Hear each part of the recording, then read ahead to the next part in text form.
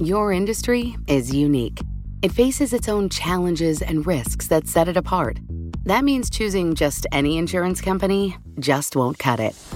At The Hartford, we take pride in knowing the ins and outs of your industry and help provide solutions that suit how you do business. From liability and property insurance to workers' comp and more. At The Hartford, we don't just talk about specialization, we live it.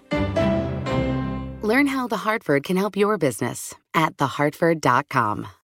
Collaborate for a greener future at the Bloomberg Green Festival, a groundbreaking celebration of the thinkers, doers, and innovators leading the way. From design and culture to technology, science, and entertainment. Hear from inspirational speakers and immerse yourself in climate solutions. July 10th through 13th in Seattle. Title sponsor, Amazon. Official airline, Alaska Airlines. Get 20% off using promo code Radio20 at BloombergLive.com/greenfestival. Now, from our nation's capital, this is Bloomberg Sound On. I ran for president because I believe we're in a battle for the soul of this nation. I still believe that to be true. Joe Biden has launched an assault on the soul of America. I was stunned at how divisive this speech was last night. Bloomberg Sound On. Politics, policy, and perspective from D.C.'s top names. 315,000 jobs created during the month of August. The labor participation force number going up as well. So that's a good way to enter the Labor Day weekend. Bloomberg Sound On with Joe Matthew on Bloomberg Radio. President Biden calls MAGA a threat to democracy. Welcome to the fastest hour in politics this day after the primetime speech. We'll talk about the president's message to the nation with Virginia Governor Glenn Youngkin and with our panel, Bloomberg Politics contributor, Democratic analyst Jeannie Sheehan Zaino, joined today by Republican analyst Boyd Matheson, former chief of staff to Senator Mike Lee. The August jobs report brings mostly smiles. Despite the way Wall Street finished the week, we'll get the view of the White House with Jared Bernstein of the Council of Economic Advisors. President Biden went straight after so-called MAGA Republicans in the speech from Independence Hall last night, prime time, warning the nation as he said that democracy is at risk. Here he is. I ran for president because I believe we're in a battle for the soul of this nation. I still believe that to be true. I believe the soul is the breath, the life, and the essence of who we are. And he called out the former president by name, as you hear. Too much happening in our country today is not normal. Donald Trump and the MAGA Republicans represent an extremism that threatens the very foundations of our republic. Before the speech, a pre-buttal, if we can use that word, from Minority Leader Kevin McCarthy, as if he had already read the script, still upset as well about the president calling at this fundraiser last week, calling MAGA Republicans semi-fascists. Here's Kevin McCarthy. When the president speaks tonight at Independence Hall, the first lines out of his mouth should be to apologize for slandering tens of millions of Americans as fascists. And there was quite a bit of criticism from Republican corners this morning following the speech last night. That was the backdrop of my conversation today with Governor Glenn Youngkin of Virginia. Of course, one of the most prominent post-Trump Republicans to hit the national stage. And I started by asking him for his reaction to the speech and whether President Biden was right about this threat to democracy. I was stunned at how divisive this speech was. And at a time where people across America, and I know in Virginia, are worried about some of the most basic issues, rising inflation and trying to make ends meet, crime, and oh, by the way, education challenges. And it's a time when, in fact, we've got to focus on these issues. And our president jumped out and was incredibly divisive, trying to pit Americans against one another. And what we learned last year in Virginia is that it's these most important kitchen table concerns that when we bring common sense solutions to them, we can bring people together. And when I won last year, it wasn't Republicans against Democrats. We won the independent vote. We had lots of Democrats come with us. And at the end of the day, this is a time when we've got real issues, runaway inflation. I mean, let's be serious. We've got real challenges in inflation. We've got the Fed having to move aggressively in order to slow things down. And Jay Powell came out and said it's going to hurt. And yet we've got our president trying to divide the nation. And I just think it's time to put all that down and to focus on these most important kitchen table concerns that Americans and I know Virginians have, and we can address them with common sense solutions like we're doing in Virginia right now, getting taxes down, funding law enforcement, and focusing on education. So you reject the president's message, but that was a stark warning from the president of the United States, Governor. Do you believe there are anti-democratic forces in the Republican Party? I believe that we have people who are searching for leadership. And leadership comes at a time when we need to be focused on these most important issues, not calling each other names and trying to divide the country. I mean, when we look at what's happened over the course of the last couple years, we've seen our economy fall from having been a good one to a real challenged one. Inflation running away, crime really challenged. We've got a crisis at the border. We've watched America actually really fall from the international scene in leadership. And I think Americans broadly recognize this. We can see it in the president's job approval ratings. He's got just terrible job approval ratings. And at a time when we're heading into the midterms, what do? You change the narrative. Well, let's go back and talk about the economy. Let's go back and talk about schools. Let's talk about crime. Let's talk about the border. And let's come up with real solutions to these most important issues. Let's not call each other names. A new poll from Quinnipiac University, Governor, shows 70% of Americans, it was 67% to be exact, think democracy is in danger of collapse. When you see a number that big, do you worry that our institutions are under attack? Well, I just feel like that entire poll question is an odd one. I mean, America's democracy is not going to collapse. We have seen tough times historically where we've worked through it. This is the most amazing form of government ever envisioned. America is the best country in the world, and we're going to work our way through this. But what it requires is leaders to focus on solutions to those most important challenges for Virginians and for Americans. Again, not calling each other names, not trying to divide us further, but providing a place like we did in Virginia last year for people to come together. And you know what we've done is we've delivered on what we promised, and people are happy. And I think that's what America needs right now is a leader, and our president should step up and put the rhetoric down and focus on solutions to these kitchen table concerns. Well, speaking of calling names, Kevin McCarthy, the minority leader in the House, says that President Biden should apologize to Republicans for referring to MAGA Republicans as semi-fascists. Do you believe the president owes Americans an apology? I do. I just think the day of name calling should be pressed down at a time when we're searching for leadership. And America needs to lead again. And this is a chance on the international stage and at home for us to recognize that leadership is not a moment to divide, it's a time to bring together. Governor Youngkin, it was widely noted that Donald Trump supported your candidacy, which was amazingly less than a year ago at this point, but you never appeared on stage with him. Did you create the recipe for Republicans to win in 22 and 24? Well, our campaign was focused on Virginia, and we campaigned as Virginians. I'm homegrown. I care deeply about the Commonwealth of Virginia and the issues that we ran on crime, on education, on cost of living, on a government that needs to work for us, on protecting our constitutional rights. These are issues that Virginians embraced, and I wanted to make sure that they knew that they had someone running for governor and then serving them as governor focused on them. I do believe that candidates across the nation, Republican governors running, need to focus on these issues because these are the issues that voters are most concerned about. And that's why I'm excited to have some time, not a lot, because I'm very busy here, to support some candidates around the country who I think are in circumstances much like I was in Virginia last year, where there's Republican candidates who can take over a state that's been run by Democrats, and the states have not been performing well, just like Virginia was not performing well, and they can turn it around. And so I think it's a chance for Republican governors to do what Republican governors have been doing, which is leading. Well, let's talk about the economy for a moment, Governor. We got the jobs report better than expected. The unemployment rate in Virginia is even lower than the national average at 2.7%. Do you believe it's possible to lower inflation without damaging the job market we have right now? I think this is a real challenge, and it's one that we are focused on in Virginia every single day. And the key to this is getting people back into the job market. You know, Virginia had labor participation of about 67% prior to the pandemic. And we were ranked 47th in the nation in job recovery coming out of the pandemic. And so we've been very focused on getting people back into the job market.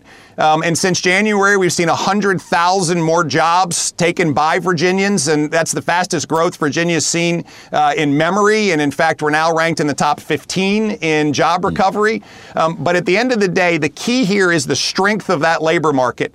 And I do have concerns that as the Federal Reserve takes its actions and real concerns about economic growth manifest themselves into boardrooms and, oh, by the way, into families, that we're going to see this labor participation number stall and employment stall. That's why we're working so hard in Virginia in order to bring regulations down, invite new businesses in, and grow the job market. And when companies like Boeing and Raytheon come to Virginia, and Lego comes to Virginia, and Drone Up, who's here, and Hilton's, who's here, grow, it's great for Virginians, but we're continuing to work to keep confidence high that we can navigate through the headwinds that I think the national economic picture, which has been caused by bad policies, has created. Well, you've obviously got a good story to tell in Virginia, but you come from the business world, Governor, famously at Carlisle, and I wonder, with your background, are you more worried about inflation today or a Fed-induced recession? Well, they go hand in hand, and it is the inflation that was caused by unbridled spending at the federal government that is forcing the Fed to take these actions. And as a result, they go hand in hand. And if we, of course, didn't have inflation, we wouldn't have the Fed doing what they're doing. So it sounds like you're more concerned about a recession at this stage. Oh, I am. I am concerned about economic slowdown. And the anecdote to that is jobs and labor participation. And in order to have jobs and labor participation, we've got to keep confidence high in the business community. And we know that. And so I've been encouraged by the confidence that Virginia businesses have been showing in expanding and adding to their labor force. And I think that's the partnership that we've created in Virginia. Governor Glenn Youngkin, Republican from the Commonwealth, just across the Potomac here from the nation's capital. I'm Joe Matthew in Washington.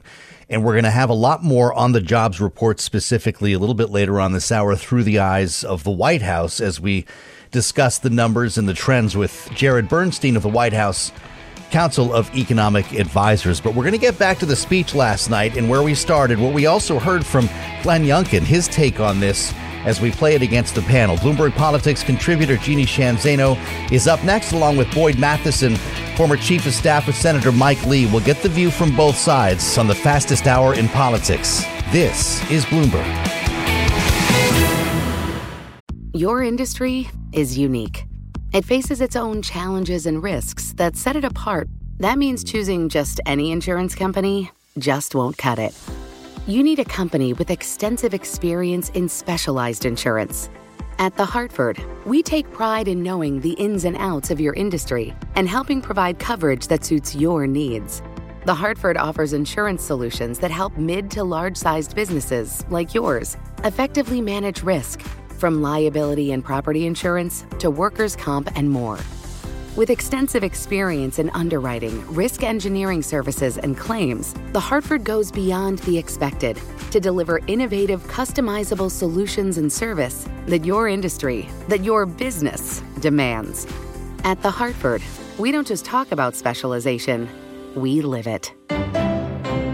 Learn how The Hartford can help your business at thehartford.com.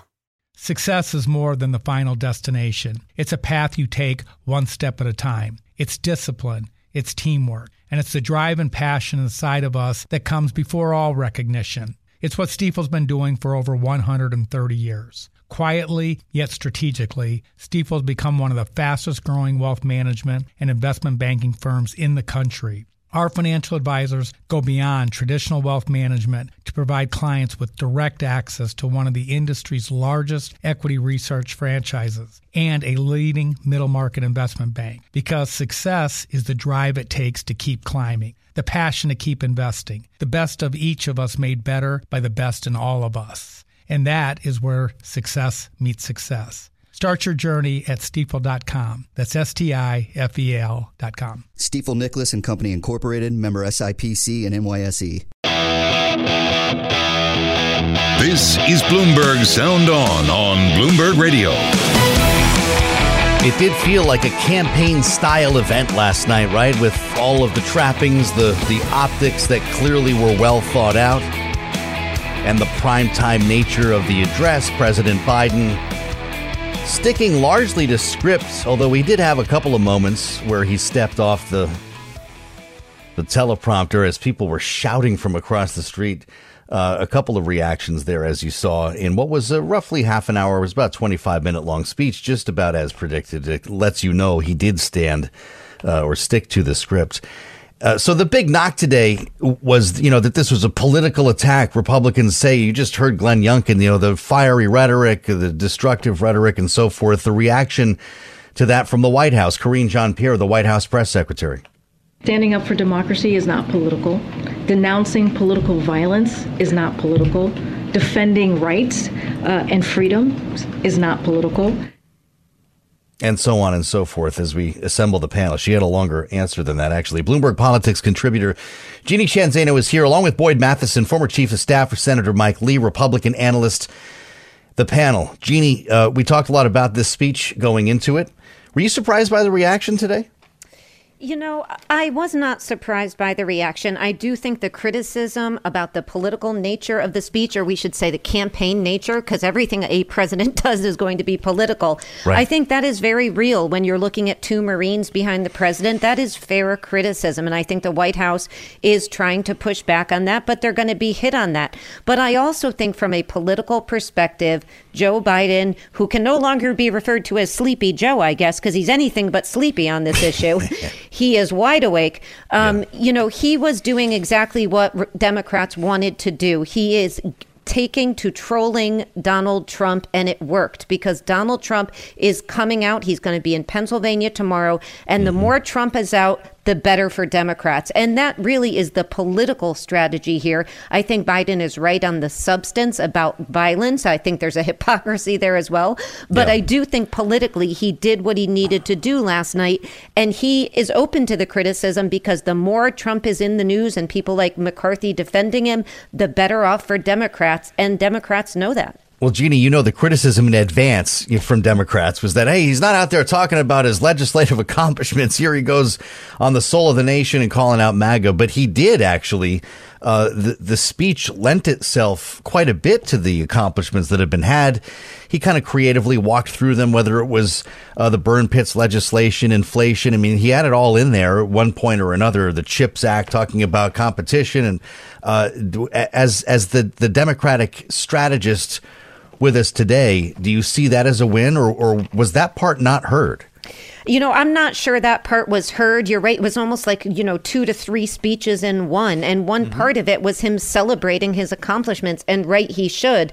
But of course, in this media environment, what got the attention was the attacks, if you will, on MAGA Republicans. And that's not a big surprise. So I think he put that in there. He tried to talk about his accomplishments. It's not going to get this kind of attention that it really deserves. But the point of the speech was not that. The point of the speech was to say this election coming up in 10 weeks is a choice between normalcy and extremism. If you vote for Republicans who want to look back at 2020, you're voting for Trump, you're voting for extremism. And so he is issuing a warning, a shot across the bow. What I wish he had also did was called out Democrats who are supporting those very same MAGA candidates, because that's where the hypocrisy comes in. Boyd Matheson, the president tried to draw the line between MAGA Republicans and so-called mainstream Republicans. It's getting difficult with the labels around here. Do you tell a difference? Do you draw that line yourself for your own party? Yeah, I think the biggest challenge for the president was he was kind of blocking everybody. He was saying he was about uniting everyone under red, white, and blue, and yet he just continued to break it down of, well, you're a MAGA, you're an extreme MAGA, you're a regular Republican, you're an okay Republican, not a horrible Republican. You're one of the 80 million people who voted for me. You're on the good side. And so there was a lot of division within that I just don't think played well. And I think to Jeannie's point, I think the misses for the president, and he had some lines in there that were very good. I loved his line about I ran for president on this battle for the soul of the nation, although I don't think the soul of the nation is dependent on who wins elections or who's in Congress or the Oval Office. But this speech, he really went down this path of, hey, we are going to divide all of this up. And to me, the sad part was this was an address to the nation. And to me, that's a different thing. That's a sacred thing. I haven't missed an address to the nation from any president of either party in the last 40 years because they matter. This was taxpayer-funded, addressed to the nation, and it was a campaign event, as Jeannie pointed out. And I think that's the myth. The fact that the main networks read the speech and said, we won't cover it, sent a real message there as well. What do you make of that, Jeannie? That's actually it's a great point, Boyd, that the three-letter networks didn't carry it last night. At one point, they were expected to. Is that a meaningful rejection for this White House? You know, I think it is, and I happen to agree with Boyd on that. And what I think was the miss is, yes, there is no place in American politics or government or any government for violence, and that is it's a fair point. That's why Joe Biden said he ran for office. But the fact is, you've got to call it out on both sides. Yep. And I think the miss here is to be seen as a leader, it requires criticizing your own as much as the other side. Otherwise, it's a political speech made in a political environment. And, you know, another criticism is it came in the context of no events. So what had precipitated this speech is unclear, and that makes it seem very political 10 weeks before the election. Boyd Matheson, Jeannie Sheehan Zaino, our panel for this Friday on the fastest hour in politics. It's going by too fast. We'll bring him back after we check in with the White House on the jobs report next. With the jobs report in mind, that was the big driver for news today. Now that we have moved beyond the speech, 315,000, that's more than we expected, right? And of course, as I mentioned, and you've been hearing from Charlie throughout the day, Charlie Pellet, that is, that under the hood, things look pretty good with regard to labor force participation, especially. Marty Walsh, the labor secretary, was very pleased about that this morning. And yet the markets finished lower. But somehow got a jobs report that, you know, made both the Fed and the White House happy. And I talked about it earlier with Jared Bernstein of the Council of Economic Advisors at the White House. He joined us from the White House, where he has the ear of the president on economic policy. And every data point like this, particularly the monthly jobs report, goes a long way to informing their advice. Jared Bernstein joins us with his first blush reaction. It's a very good news report, no question. You don't have to even go too far under the hood to figure that out. Now, look, it's 1 month. We never make too big a deal out of a 1 month report. We like to look at the trends. But when we talked, I remember saying to you, one of the things I look at first is labor force participation. It's just so important now. We know employers have talked about needing more workers to come in to meet some of those 11 million open vacancies right now. Yeah. And of course, the Federal Reserve likes to see that as well. It's potentially disinflationary. So that increase, that pop of 30 basis points on the LFPR, very welcome. Stronger for prime age workers, by the way, which is also a good indicator. With regard to labor participation here, there are famously 2 openings for every person looking for a job in this country. We've been waiting for a more pronounced return to work since COVID. So what is it? Is it kids going back to school? Is it inflation that's causing more people to seek a paycheck? What's your take? Yeah, great question. So we know that the pop that we got on labor force participation was a little stronger for women, particularly prime age women in their working years. And one perfectly legitimate hypothesis is that does have to do with school reopening. Look, one of the long-term agendas of the Biden administration is to finally stand up a more affordable and accessible care sector for child care and elder care. And you maybe get an inkling as to how important that is.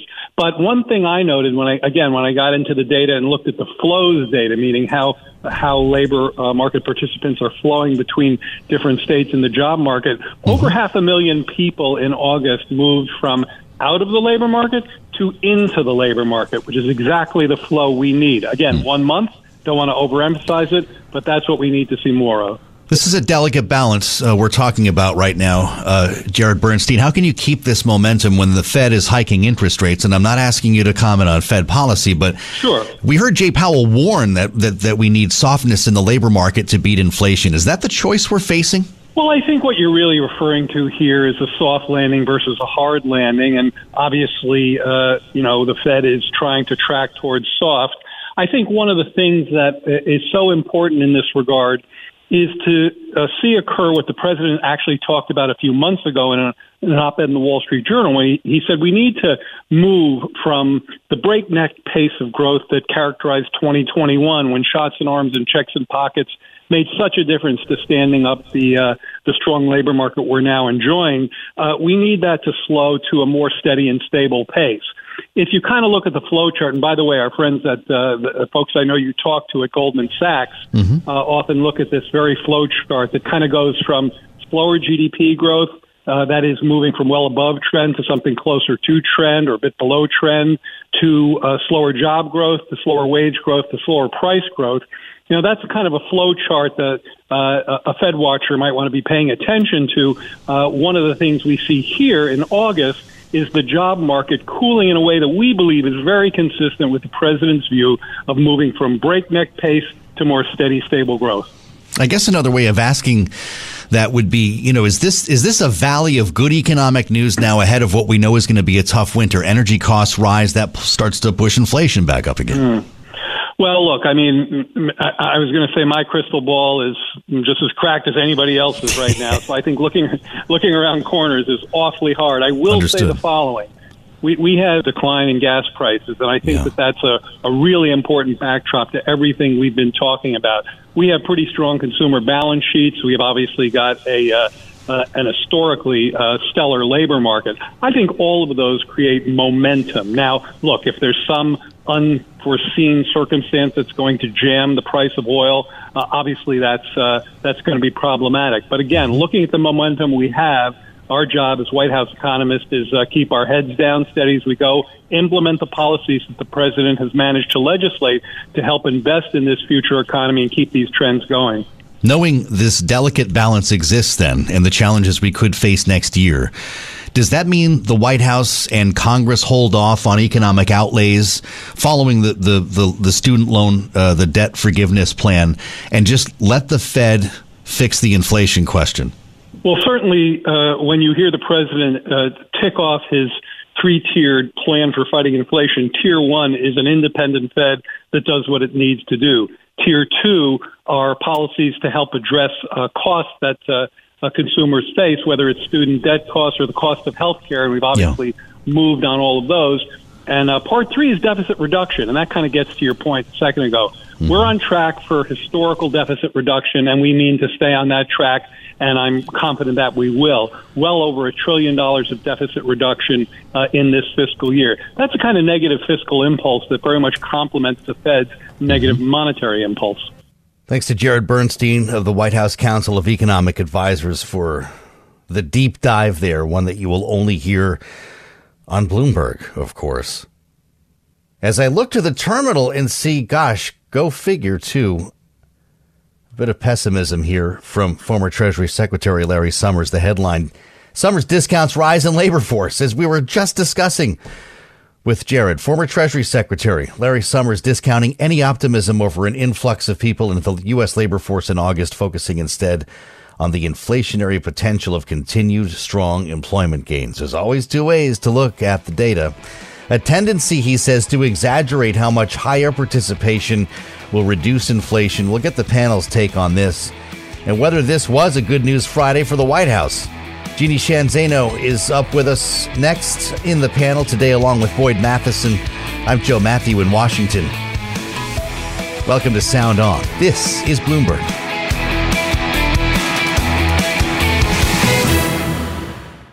Your industry is unique. It faces its own challenges and risks that set it apart. That means choosing just any insurance company just won't cut it. You need a company with extensive experience in specialized insurance. At The Hartford, we take pride in knowing the ins and outs of your industry and helping provide coverage that suits your needs.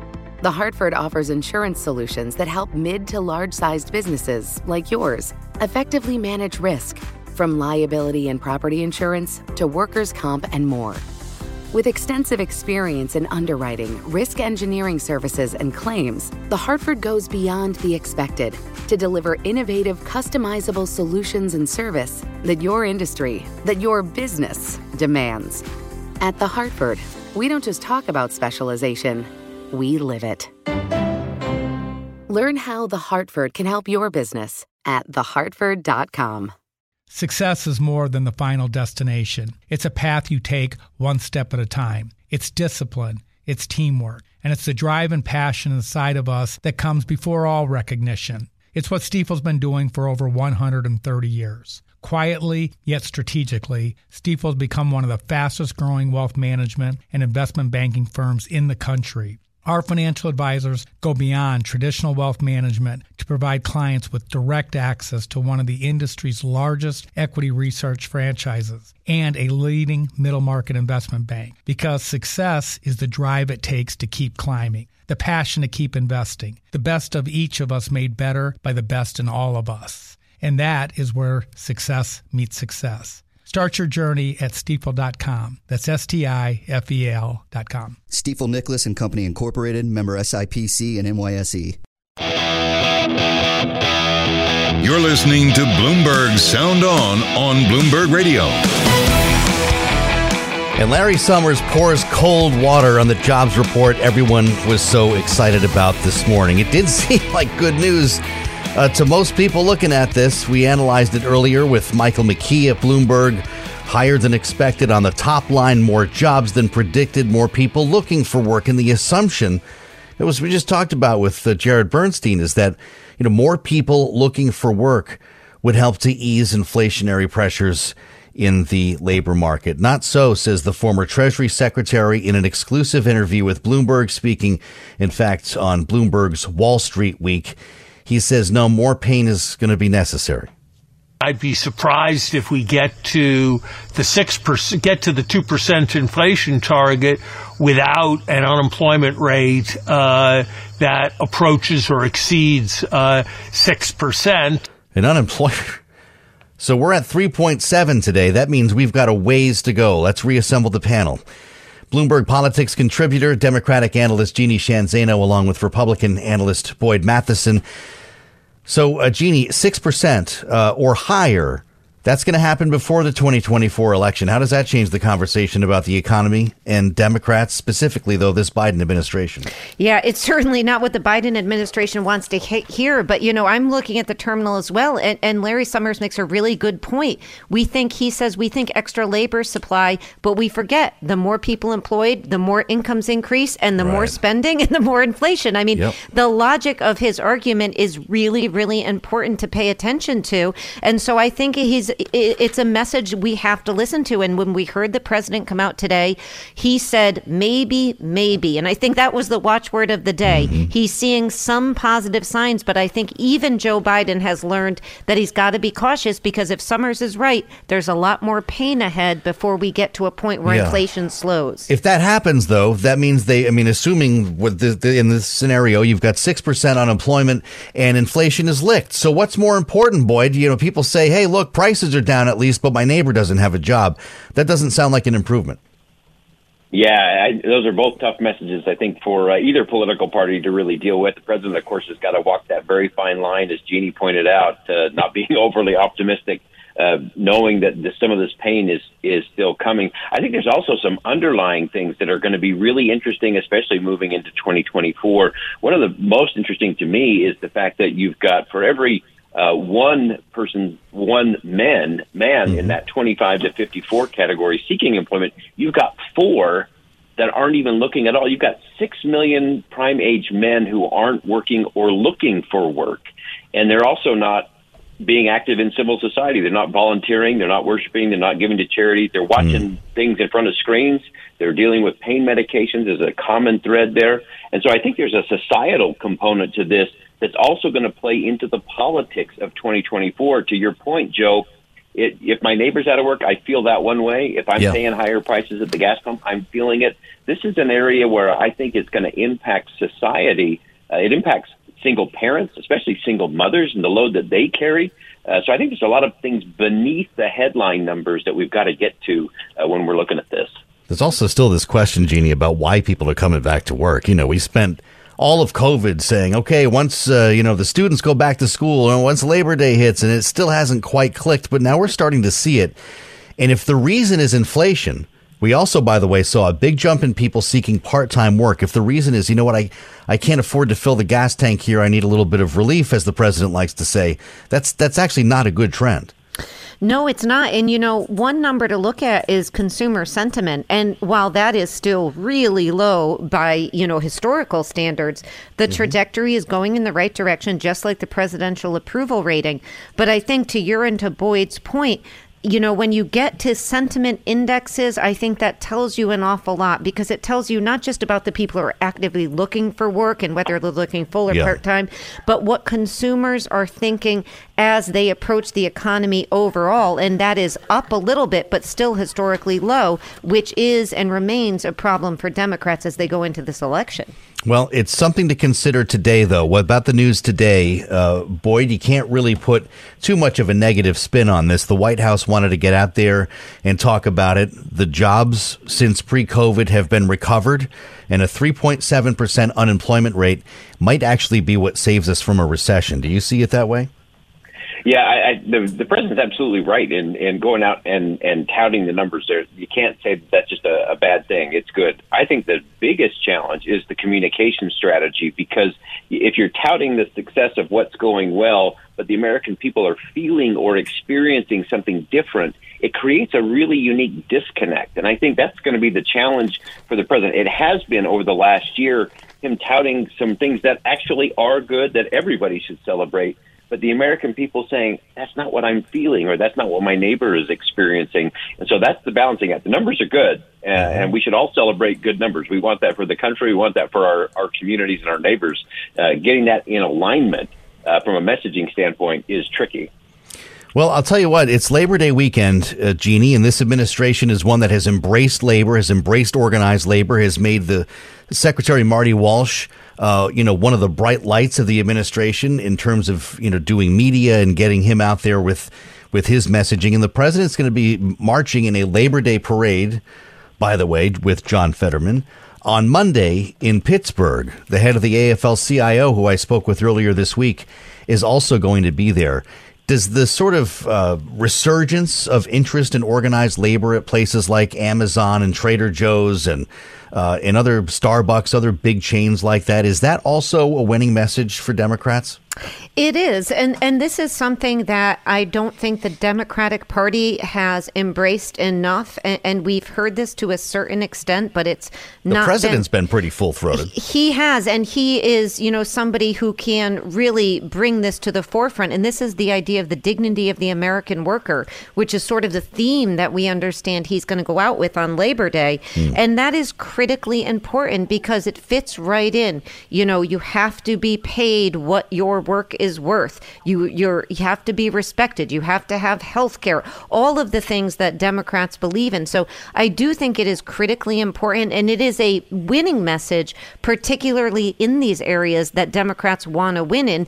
The Rust Belt that, quite frankly, Donald Trump did much better than expected in 2016 and really, blew away some Democrats who didn't expect Republicans could play there. He showed they can. They're trying desperately to get those back. And Ohio is a really good example of that, as is Pennsylvania, where the president will be. Do you see that organizing trend as a real one, Boyd, as opposed to, kind of a media narrative? We've also seen these same chains that I mentioned, Starbucks, Amazon, and so on, close a lot of stores where there was an organizing effort beginning to happen. Yeah, I think the organizing message is the right message. I think they're doing that in a way. I think they're doing that effectively in terms of, hey, this does matter. As Jeannie said, the dignity of work, the dignity of the worker.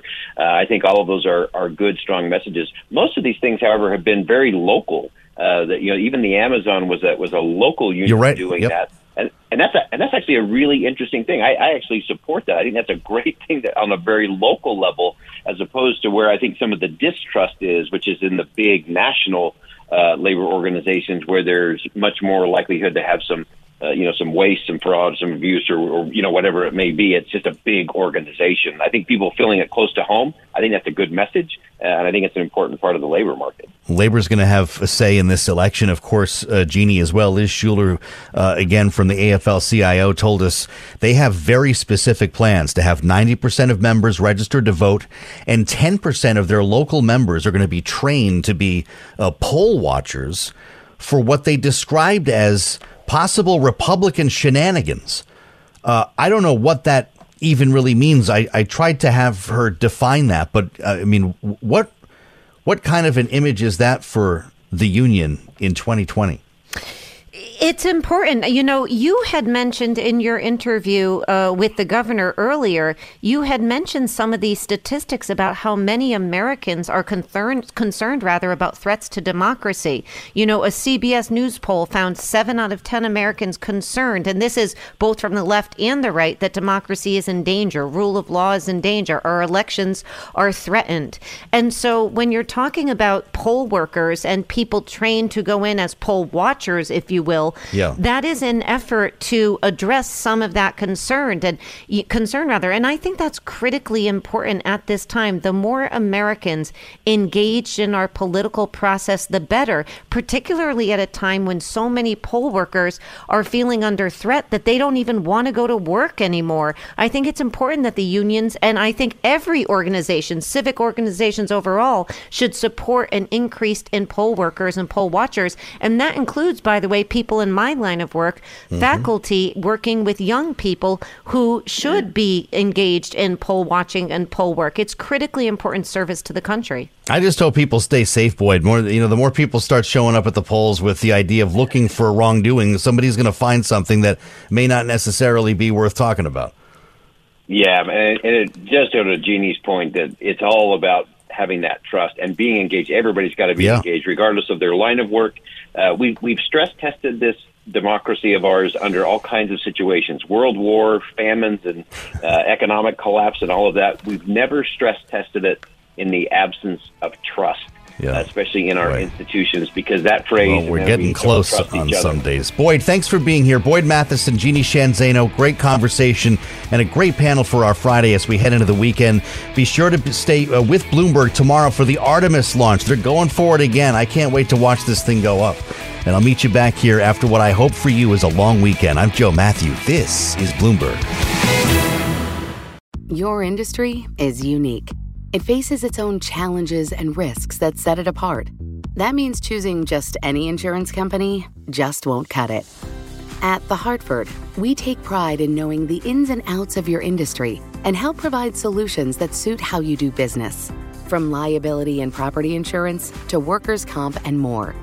At The Hartford, we don't just talk about specialization, we live it.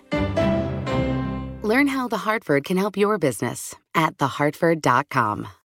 Collaborate for a greener future at the Bloomberg Green Festival, a groundbreaking celebration of the thinkers, doers, and innovators leading the way. From design and culture to technology, science, and entertainment. Hear from inspirational speakers and immerse yourself in climate solutions. July 10th through 13th in Seattle. Title sponsor, Amazon. Official airline, Alaska Airlines. Get 20% off using promo code radio20 at BloombergLive.com/Green Festival.